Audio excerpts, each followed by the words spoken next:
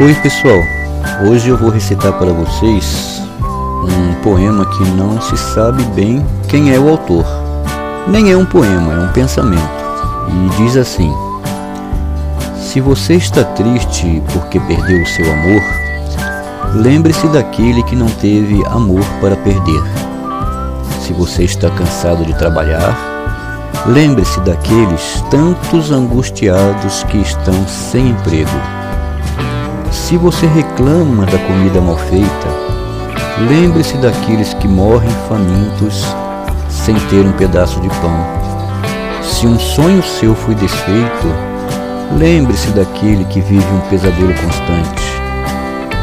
Se você anda aborrecido, lembre-se daquele que espera um sorriso seu.